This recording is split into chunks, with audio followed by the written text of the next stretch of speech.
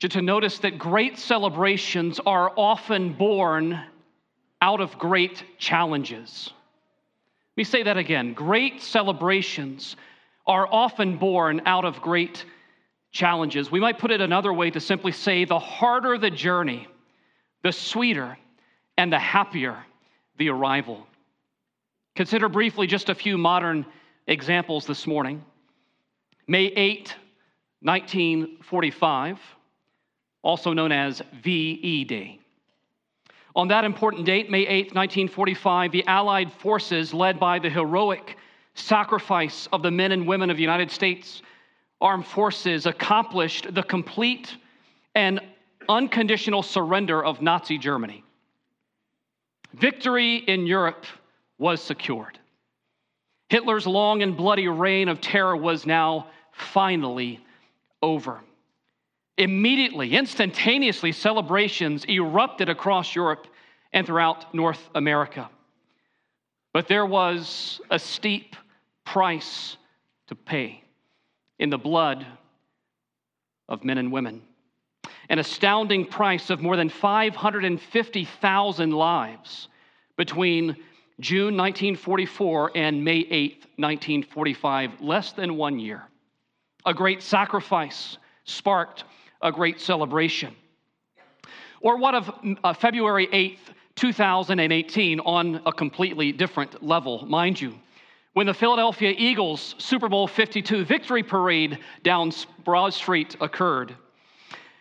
After more than 50 years of waiting, and some would say 50 years of losing, Eagles fans were rewarded with a raucous and spirited celebration after your Philadelphia Eagles won their first ever Super Bowl title in unforgettable fashion over another evil empire known as the New England Patriots, led by then quarterback Tom Brady. Ironically, today the Eagles will beat the Patriots again just after 4:25 this afternoon. A great wait and a great victory ignited a great parade. Think for a moment about your own high school or college graduations, or perhaps the grand opening of your own first business venture, or perhaps the day when you finally moved in your first family home, or perhaps your retirement. Chances are, along the way, you've likely enjoyed a really good party that was made all the merrier on account of the hard work and difficult work that you had to go through to get there. The fact of the matter is, hard work makes for happy days. Today is one of those days for us, Trinity Bible Fellowship Church. Today is really a milestone moment in the nearly 140-year history of Trinity BFC. But today we are not celebrating our accomplishments or achievements. No, we are celebrating the Lord God's. You see, this party, this dedication is all about His praise and His glory. Just over 5 long years ago, depending upon how you reckon this process, we collectively stepped out in faith and committed ourselves to the task of building additional space for expanded ministry to the glory of Almighty God. And now, after countless planning meetings, after long hours of prayer and several days of fasting, after hundreds of thousands of dollars sacrificially given and a whole lot of patience, these efforts have culminated in a moment. They have culminated in a day of thanksgiving and praise of our God and of partying as we dedicate this new Family Life Center to the Lord. Praise His holy name. But this road has not been an easy one. The road to our rejoicing today has not been easy. Sadly, we have lost key leaders and loved ones who've played a pivotal role in launching this great endeavor. And I'll just name 2 specifically. Our brother, Mark Cryer, his wife, Kay, son, Brandon, Alexis and Forrest are with us. Richard and Joanne, Mark's parents, are with us this morning. Thank you for being here. We know how much this day means to you as a family as we remember Mark. Another brother, Carl Balinese, His sweet wife, Dottie, continues to be with us today. These two brothers and others as well were with us when we began, but they are not with us at the arrival. But they are now cheering us on from the grandstands of glory as we celebrate God's faithfulness to us here today. We hit quite a few bumps along the way to building this beautiful new ministry center. Some of you will remember that after a little more than a year into our own self-directed stewardship campaign, the world and even our own fundraising efforts were shut down due to COVID-19. Not knowing the extent or the duration or the financial implications of this global pandemic upon this congregation, the elders wisely, I think, slowed the pace and eased back on the throttle of building. And to be perfectly honest with you, there were a few significant moments when I thought the dream was lost. But God had greater plans. Oh, me of little faith, we serve a God who is great, and he is worthy. We emerged from the hiatus with a stark and difficult choice: either give up or go all in. Thankfully, the elders sought the Lord and again decided January 2022 was the time to give all of our plans totally and completely to God. The Bible says in Proverbs 16, verse 3, to commit your work to the Lord, and he will establish your plans. And boy, did God ever establish them. On January the 30th, 2022, after a month of prayer and preaching about biblical stewardship, this congregation pledged nearly $2.2 million towards the construction costs of the Family Life Center. When added to what had already been contributed from the beginning of this process, we were essentially fully funded at the time. We know that things have changed a little bit. To our project cost of approximately $2.9 million. Again, God was obviously and clearly at work among us. By God's grace, we finally broke ground on this project, as you saw in the video, about a year later, in February of 2023, this year. 7 months later, a few ulcers and sleepless nights later, we are here at our own building dedication. Praise the Lord. To God be the glory, great things he has done. Friends, there is a scene in the book of Nehemiah, specifically in Nehemiah chapter 12, that I believe is quite fitting for this special occasion. It's a story about joy on the walls of Jerusalem.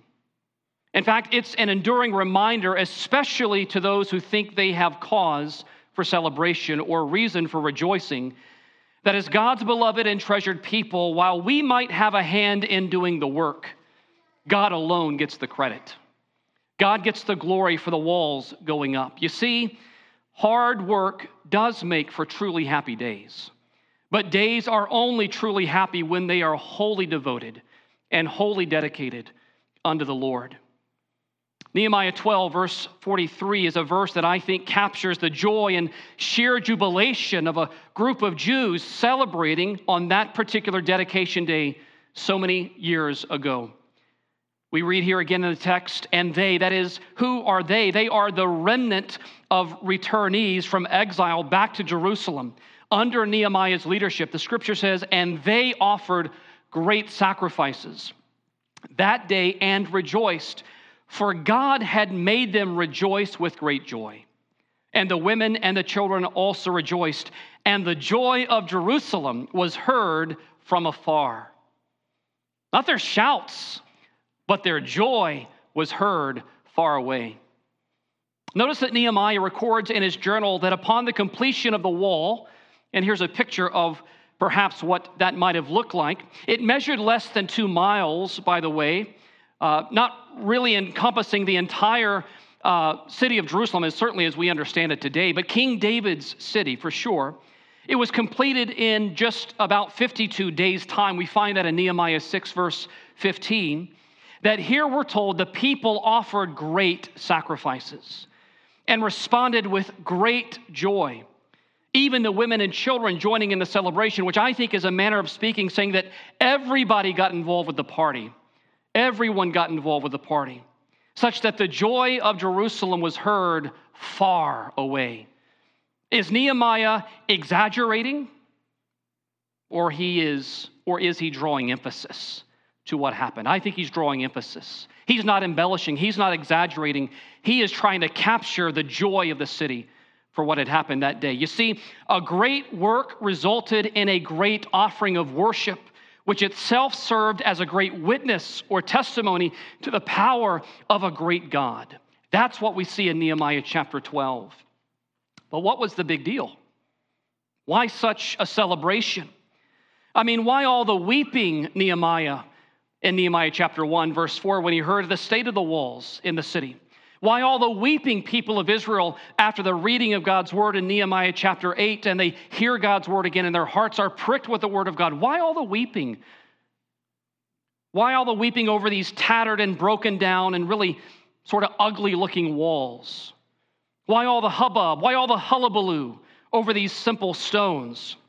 And why, as we'll see in just a few moments, today do we see a grand procession and a meticulous purification and a musical parade and even these godly provisions being offered at the completion of Nehemiah's wall? In other words, what are the lessons for faith pilgrims today from God's people in ancient times? Well, for starters, I think we need to understand something this morning. That the walls of Jerusalem were more than mere stuff. They were more than mortar, brick, and stone. These walls meant something special to God's precious people, Israel. First, so long as the walls were in a state of disrepair, God's people were in a state of great danger. They were in a state of great danger. You see, the finished walls meant enhanced security. The finished walls meant greater peace and needed protection from the long list of enemies that wanted to see the city of Jerusalem remain in utter ruins and shame. Again, as was typical in the ancient world, if you had a city and you had no wall, you had no chance.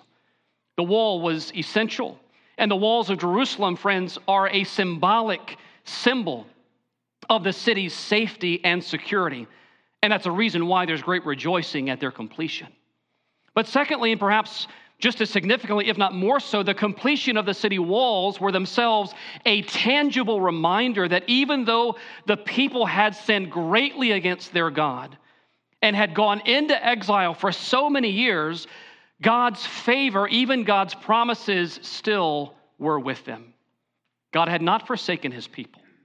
So long as the walls were left unfinished, the temple, that is, the place of God's manifest presence there in Jerusalem, we could say was also unfinished.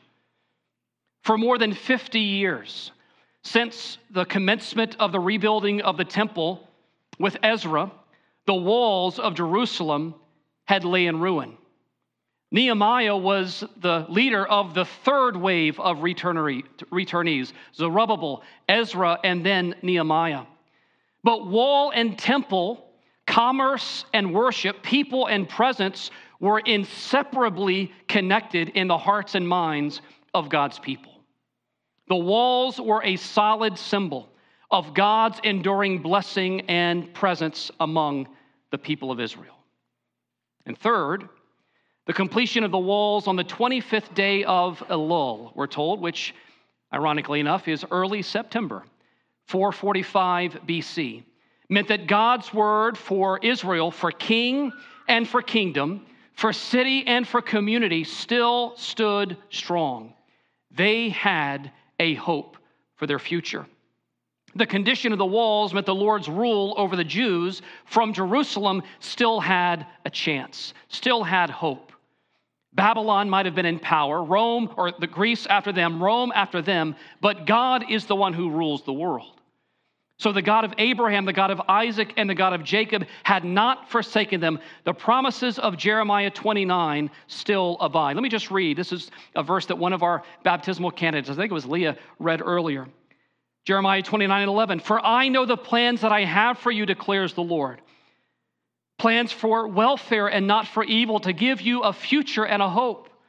Then you will call upon me and come and pray to me, and I will hear you. You will seek me and find me when you seek me with all your heart.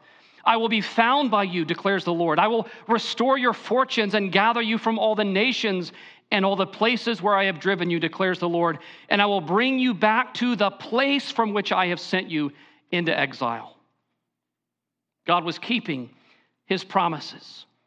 Friend, you only need to glance back into one of Israel's royal books, one of the anthologies of Israel's history, specifically to 2 Kings chapter 25, in order to understand why there was such joy on the walls in Jerusalem that day. 140 years prior to early September 445, in 586 BC, King Nebuchadnezzar, you've heard of his name before, and the armies of Babylon sacked Jerusalem. They slaughtered the sons of Judah's king, Zedekiah. They gouged the eyes out of Judah's king, his eyes, and decimated the capital city of Jerusalem. By the way, kind of interesting, Trinity Bible Fellowship Church first began to meet in 1884. Next year will be our 140th anniversary. Imagine the connection or the time between when Trinity first began to meet in Blandon and what we are seeing God do in our day here now. Listen to what 2 Kings 25, 8 and following says. 140 years prior to the rebuilding of the walls, in the 5th month of the 7th day of the month, that was the 19th year of King Nebuchadnezzar, king of Babylon, Nebuzaradan, the captain of the bodyguard, a servant of the king of Babylon, came to Jerusalem and burned the house of the Lord and the king's house and all the houses of Jerusalem, and every great house he burned down. And all the army of the Chaldeans who were with the captain of the guard broke down the walls of Jerusalem. And the rest of the people who were left in the city and the deserters who had deserted the king of Babylon, together with the rest of the multitude, Nebuzaradan, the captain of the guard, carried into exile. There it is, friends. There's the statement of the breaking down of the walls of Jerusalem. Imagine if Philadelphia, the United States capital at the time, in 1883, for example, 140 years from this year, had been torched. Imagine if Philadelphia had been torched and the defensive walls of the city had been broken down only to be rebuilt now. Imagine that. What sort of party, what sort of celebration or dedication service do you think we would see today? I think the pomp and the pageantry would be unbelievable. That's the sort of time, just to give you a reference, that had transpired between the breaking down of the walls and the rebuilding of the walls. In summary, the city walls lay in such a sad and miserable state. For more than 140 years, this was a major national and religious embarrassment for the people of God. And so the rebuilding of the walls, understandably so, was an emotional and monumental occasion for God's people, meaning that his plans for the Jews were not forsaken. His intentions for them were not over or finished. Those amassed on the city walls in Jerusalem that day in 445 BC bore witness to Israel's enemies that their God was still on the throne. Let me ask you about these walls. What do these walls mean for you and for me? The ones just outside those red doors, which represent the blood of Jesus that we walk in each and every day. What do those walls that we are dedicating to the Lord mean to you and I this morning? What joyous message will these walls and this celebration today send to our own neighbors and friends and classmates and coworkers? Anything? We've been referring to this new expansion for some time as a family life center. But why so? Well, listen, as we dedicate this new space to the Lord, we do so with a conviction that we are, by God's grace, in Christ, a spiritual family of believers. We have intentionally selected the name of this new space. We are a family who belong to God together by the work of the Holy Spirit. We are His family, to accomplish his purposes in our day. Second, this space, also, in addition to serving as a family, is a tangible testimony of the fact that Jesus Christ is the way, the truth, and the life, that no one comes to the Father except through him. John 10, verse 10, Jesus says, I have come that you might have life and that you might have it to the full. And so the message that we want our friends and guests and others to hear today is that Jesus Christ uniquely, Jesus Christ alone is life. You must know him to know life. Jesus is real life. But thirdly, these walls now stand as a constant reminder to those of us who gather here that Trinity is a space for grace, that it is a place for ministry to one another, building up, and it is a mission to the lost for reaching out. Family, life, and it is a center for ministry. It is not a place for us to spoil ourselves or to use just for ourselves. It is to be a mission center to reach new people with the gospel of Jesus Christ. These walls remind us of what God has done for us and what God is doing among us and what God wants to do through us. What message will today's celebration and dedication send to a watching world? Will they hear our joy at all? Will it be heard in the neighborhoods of Blandon? Will it be remembered in the streets of Fleetwood? Or will we simply huddle together and pat ourselves on the back in some small and pathetic way, doting over our own man-sized accomplishments? May it never be. I want to close this morning with giving you 4 key things that I think flow right out of this passage that were timely for Nehemiah and his community, and they are timely for you and I here this morning.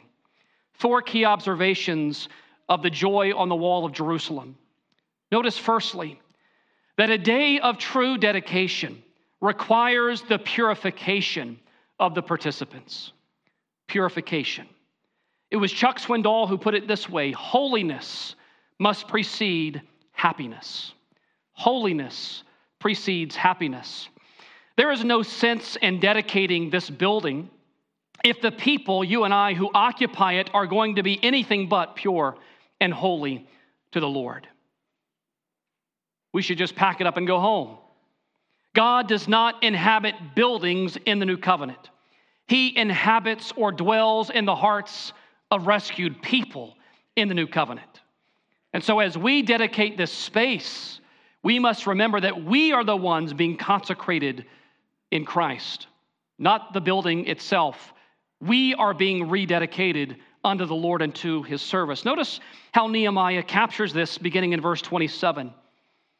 After all these dignitaries, the Levites and the singers were summoned to Jerusalem, we read, at the dedication of the wall of Jerusalem, they sought the Levites in all their places, those are the priests, and to bring them to Jerusalem to celebrate the dedication with gladness, with thanksgivings, and with singing, with cymbals and harps and lyres. This was no small party, friends. And the sons of the singers gathered together from the districts surrounding Jerusalem and from the villages of the Netophathites, also from Beth Gilgal and from the region of Geba and Asmaveth, for the singers had built for themselves villages around Jerusalem. And the priests and the Levites purified themselves, and they purified the people and the gates and the wall. True dedication requires the purification of God's people. Now let's make something clear. We are no longer under the Old Testament ceremonial laws and rituals with all of their regulations and sacrifice of blood and special water to consecrate things. That day has been fulfilled in Christ. But we have already witnessed a new covenant ritual, ironically enough, here this morning, namely Christian baptism. Christian baptism. You see, 1 Peter chapter 3, verse 21 links the ordinance of Christian baptism with the reality of purification. When Peter writes, baptism, which corresponds to this, referencing to God's rescuing grace of Noah and his family amid the flood, this baptism now saves you not as a removal of dirt from the body, but as an appeal to God for a good conscience through the resurrection of Jesus Christ. Likewise, the writer of the book of Hebrews, you'll notice in Hebrews chapter 9, among other places, connects faith in the perfect, once-for-all sacrifice of Jesus with our own purification and consecration before God. What does Peter say of this group and of all true Christians in 1 Peter chapter 2? He says that we are a kingdom of priests, a holy people, a royal priesthood, a people devoted for his presence. Thus, we must be consecrated. We must be purified, and by the blood of Jesus, we have been. A God-honoring celebration and effective dedication today, church, demands that we collectively reaffirm our allegiance to King Jesus. And we remember that it is his blood alone that purifies us from all unrighteousness. Today's party requires our purification. Are you pure? Are you ready to be used to build up the body through this space? Secondly, I want you to notice as well, in addition to purification, that a day of true dedication also results in wonderful praise and wonderful thanksgiving. As you study the text, which has been a great joy in the last couple of weeks for me, you'll discover that the word singing is employed 8 times in chapter 12 alone. The word thanksgiving is mentioned 6 times in Nehemiah chapter 12. The word rejoicing is mentioned in Nehemiah 12 7 times, and musical instruments are referenced in 3 different places. This was a loud celebration. It was beautiful. And the point of all of this joyful expression is that thankfulness to God is always a part of true dedication, true celebration. God's people ought to know how to party the best. Amen? It's interesting that Nehemiah notes that Ezra, the priest, personally led 1/2 of the assembly and skilled singers and musicians up and around one side of the wall of Jerusalem, while Nehemiah trailed behind the other half of the Levites and the singers and the musicians on the other side. So you imagine maybe one aisle, the 2 halves of the congregation completely walk around or on top of the city walls, and they converge in a space, a specific space, specifically. By the way, if you're an Old Testament reader, you should recognize this practice of walking around a particular space is a symbolic way of claiming that space for Almighty God and for his use. I think that's exactly what they're doing with the dedication of the walls. They are claiming these walls for the Lord and for his purposes. But where did the 2 choirs meet? Where did they intersect? Well, we're told where they intersected in verse 40. It says, "So both choirs of those who gave thanks stood in the house of God, and I and half of the officials stood with me. They met and they rejoiced, just as you and I are doing this morning, in the house of God, in the place where we praise and exalt his holy name." Why did they need to walk on top of the walls? Did they need to walk on top of the walls? That's a curious question. I actually think they needed to do that for one interesting reason. Go back to Nehemiah chapter 4 for a moment, verse 3, and we read this sinister statement.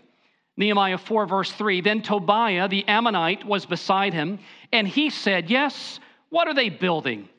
If a fox goes up on it, he will break down their stone wall.'" We've had our own Tobiahs and Sanballats and Geshems who said, it's really not a good idea to step out on faith in an economy like this. We've tried this before and it just never really worked. We've had all sorts of nitpickers and naysayers criticize and try to distract us from pursuing this particular project. And I think the people of Israel in their day went up on that wall to show their enemies a lesson. The choirs and the congregation walked up to show their opponents not their own strength, but the strength of their God who built the walls. The Bible says for us today in the New Covenant, Hebrews 13, verse 12, "So Jesus also suffered, interestingly, outside the walls, outside the gate, in order to sanctify the people by his own blood.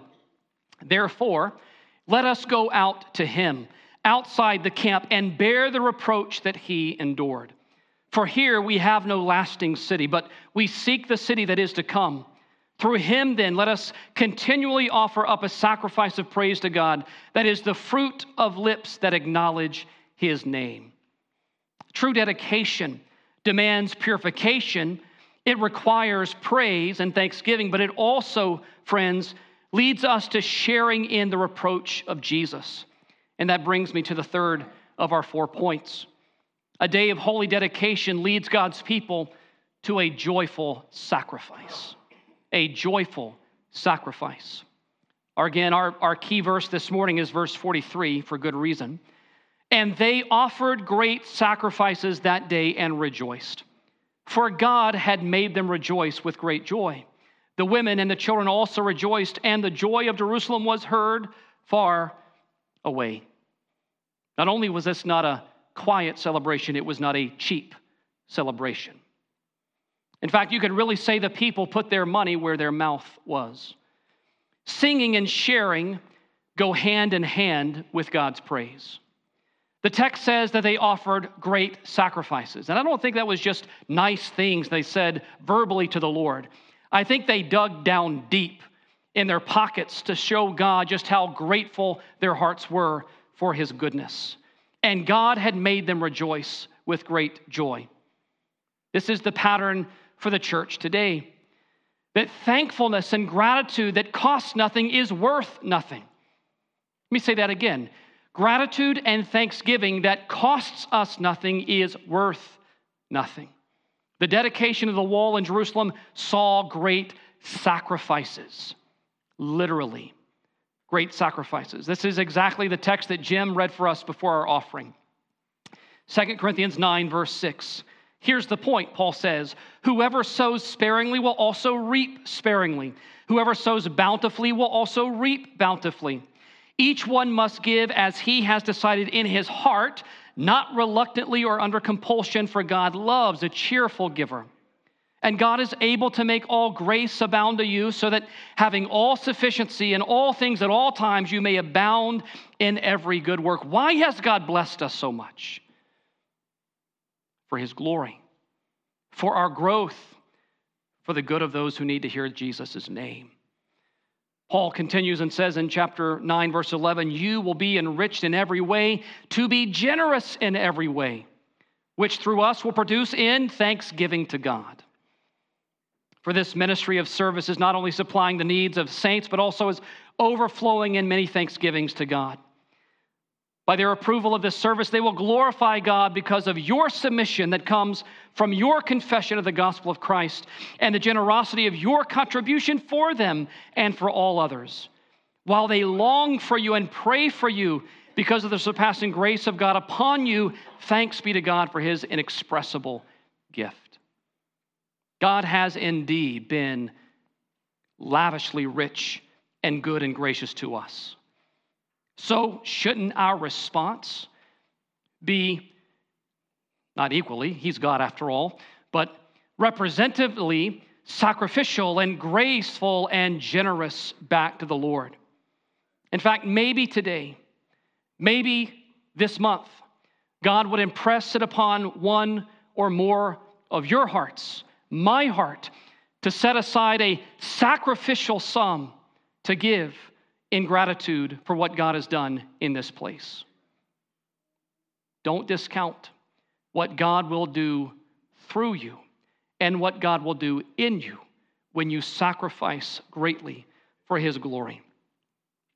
The dedication of the wall in Jerusalem involved a great procession. It involved a needful purification. It involved a sacrificial act of praise. And finally, this morning we see it involved obedient responses of provision by the people of God. Look at verse 44.